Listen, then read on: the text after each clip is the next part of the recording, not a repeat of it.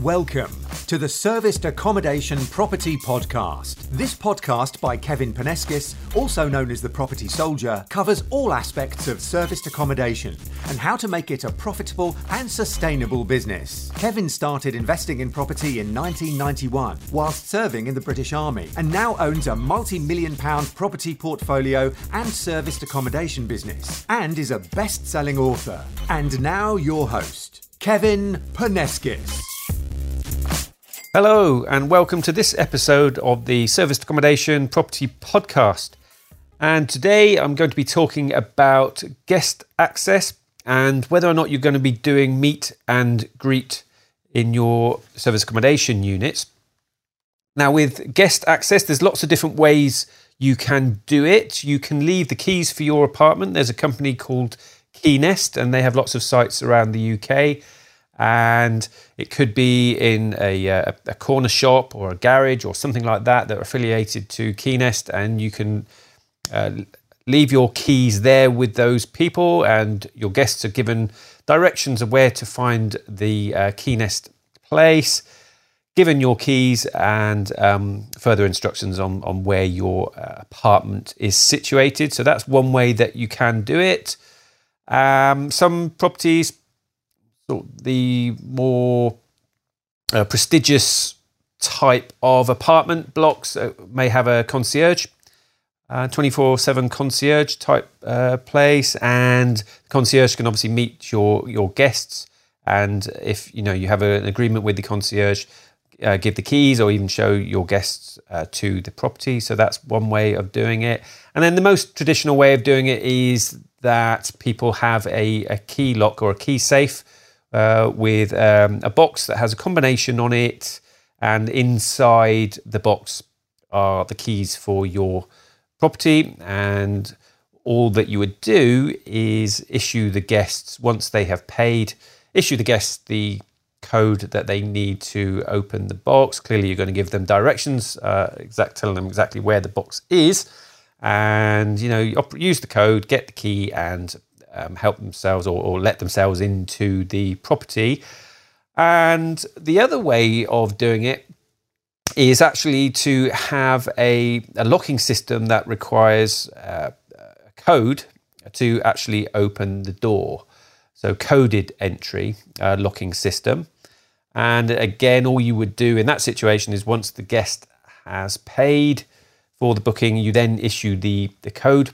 And these systems can work via Wi-Fi, so that once your guest has checked out, over the Wi-Fi you can change the code for the next guests. So clearly there's more security involved in this system. The other system with the key box entry, yes, you can change the code each time manually, so it's just more labour intensive.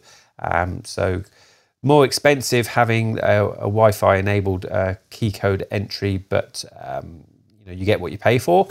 And so that's another way of giving your guests access to your properties. One of the other ways that you can give your guests access to the properties is with meet and greet. You can have someone meet your guests at the property and physically give them access to the property. So we do meet and greet with our own properties that we manage. So we've got properties in Plymouth and Swansea and Banbury in Oxfordshire. And so with our own properties that we manage, we do meet and greet. But we do have properties with some of our JV partners, and they do it slightly differently, the other way of issuing key code access, etc. And so there's no right or wrong way of doing this. So all I'll do now is talk about meet and greet and the benefits of meet and greet and why we choose to do it with the properties that we manage ourselves. But somebody's going to have to do the meet and greet, clearly. So this is why people choose not to do it. In our very early days when we were first starting out, we used to do the meet and greet, Caroline and myself. And by doing it ourselves initially, we were able to systemize it and break it down and to create instructions and a checklist to then delegate that to other people. And so we now have other people do our meet and greet. Caroline and I, we live near Peterborough now, and all our units are hours away. So, physically can't do it ourselves. So we've outsourced that to people, and we pay our meet and greet person, or each person that does it, £15 to do a meet and a greet. So that's has to be paid for. But we feel that there are advantages of having that meet and greet. And so, I'll talk about those advantages now. And, some people might be listening, some of you might be listening out there thinking, well, £15 isn't, I wouldn't bother to leave the house for £15.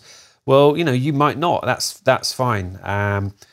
But there are people that will gladly do a meet and greet for you. I mean, just as an example, some of our meet and greet people have previously been cleaners in our properties, and so they know the properties well.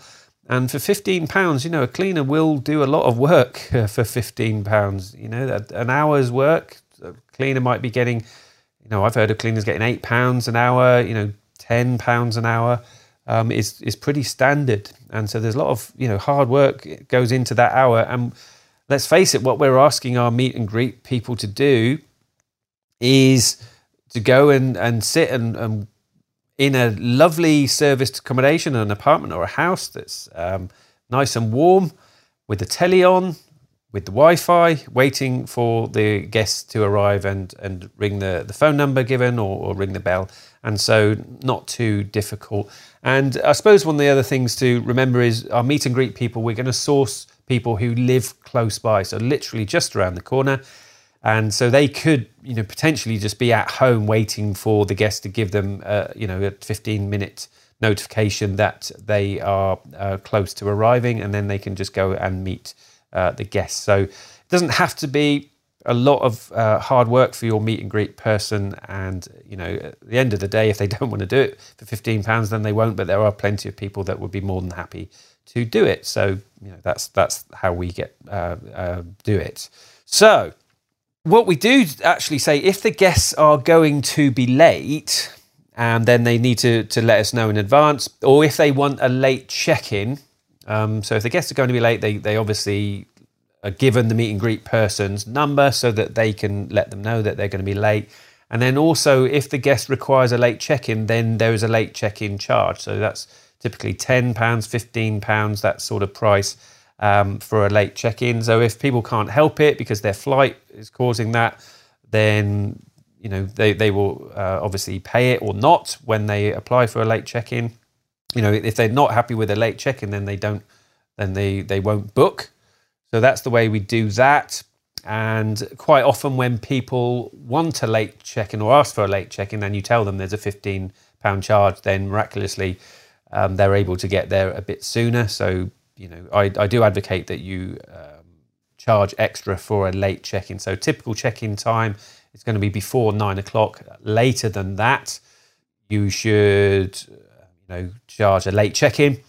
If it's going to be really late, so the guest isn't turning up until the wee small hours, something like that, then in those circumstances, we will default to giving directions to the property and giving the key code access to the property. So it's not a situation where your meet and greet person is going to have to be sitting for hours and hours and hours to meet them. You don't have to do that, clearly. So one of the advantages, so let's just run through some of the advantages that the meet and greet person or having meet and greet brings to you as a service accommodation operator. Well, let's face it, somebody going to the property before the guests arrive, that person can check if everything is okay with the property. Because if you don't do any meet and greet, then you're relying 100% on your cleaners to have left the property exactly how it needs to be for your guests. And unfortunately, in the real world, every now and then your cleaners are not going to do that.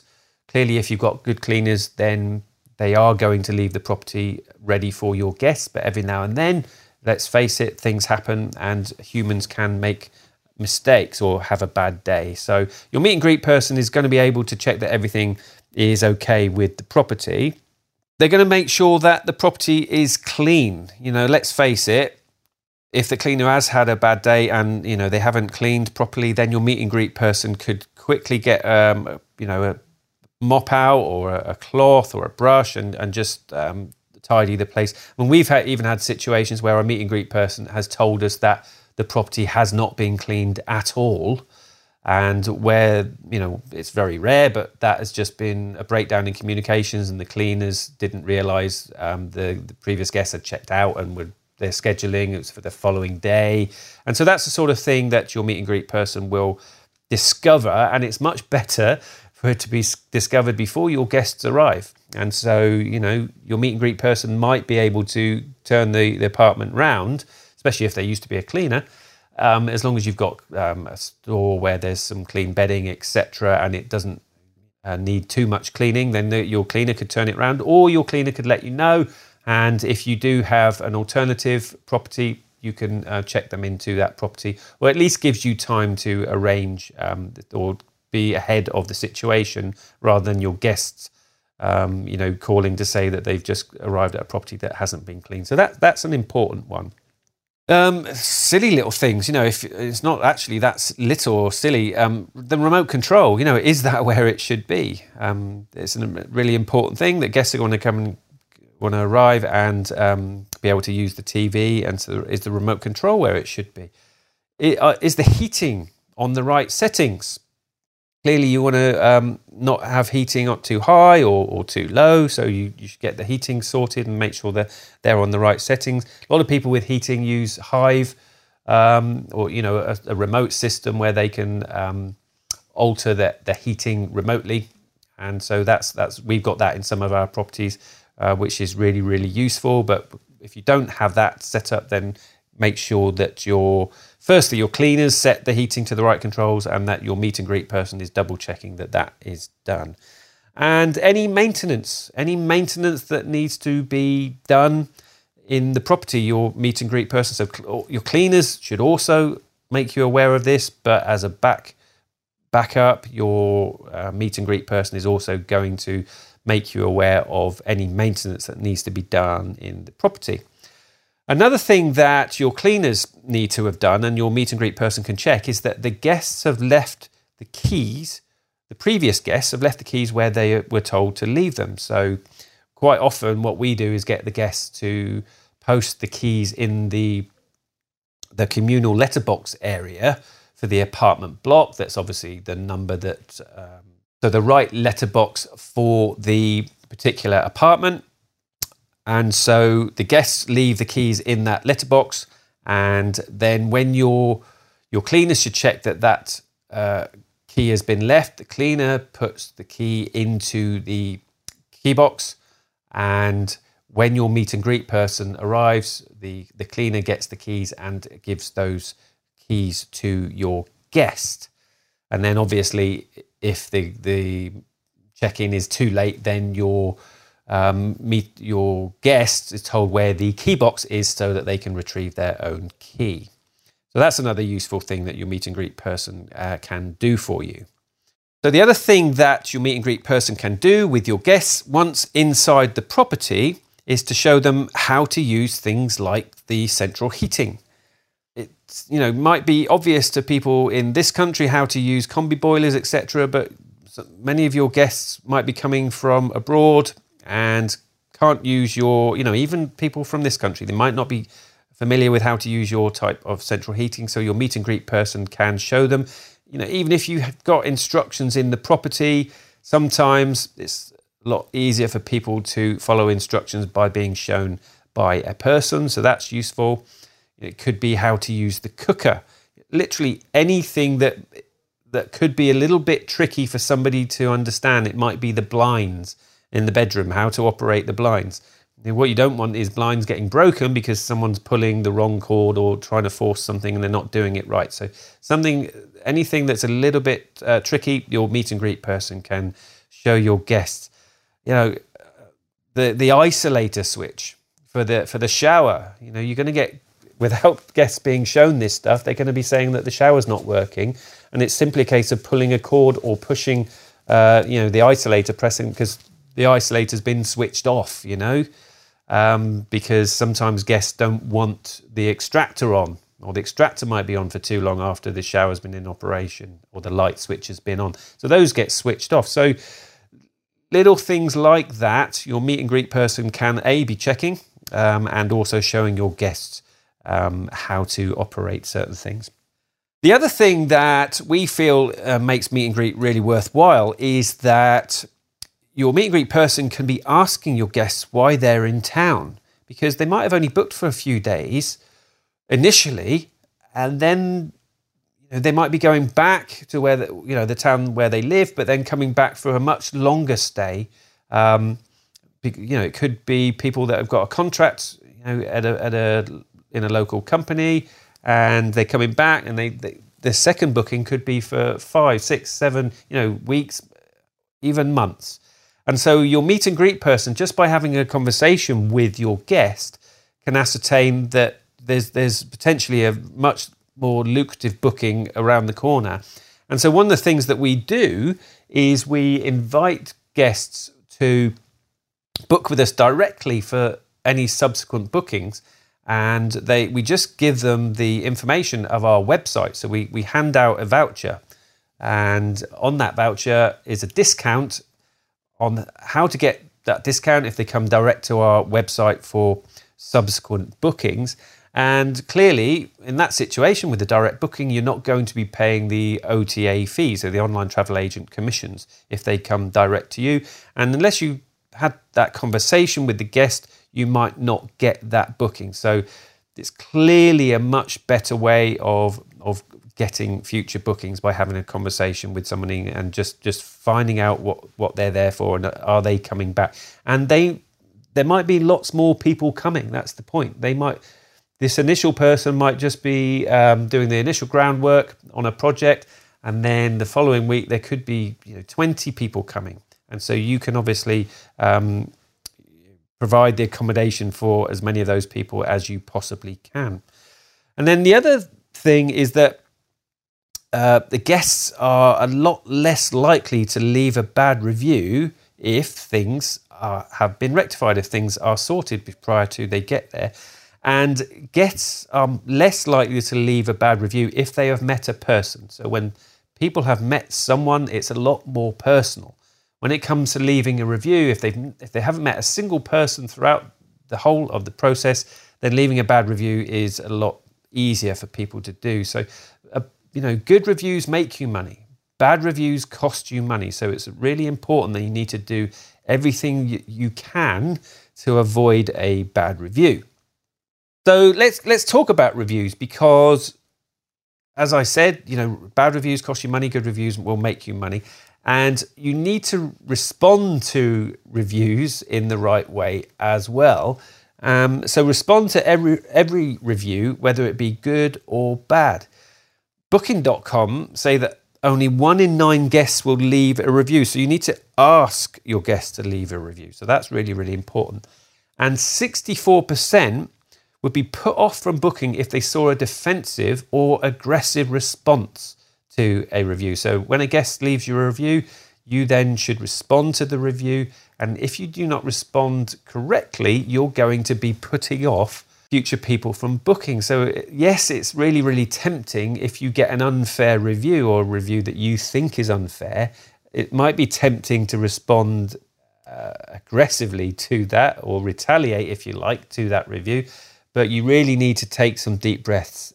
Really, sometimes you have to take some deep breaths and just think about how to answer the review in such a way that future people reading that review are not going to be put off by the way you've responded to the previous review. So I've got a review here that it's a very short review, but I'll just give you an example of how not to respond to a review. So this particular listing is a listing on Booking.com. And, the title of it, the review is top property, especially for a longer stay. So that's good. And the apartment itself has got 9.2 average review score, which is really high. On Booking.com, reviews out of 10. So anything 8.5 plus is pretty good for Booking.com. And so this property is doing well. The only negative that was mentioned was broken blind in bedroom. And the positive was fully equipped kitchen, lovely touch of complimentary tea and coffee. So a really nice review.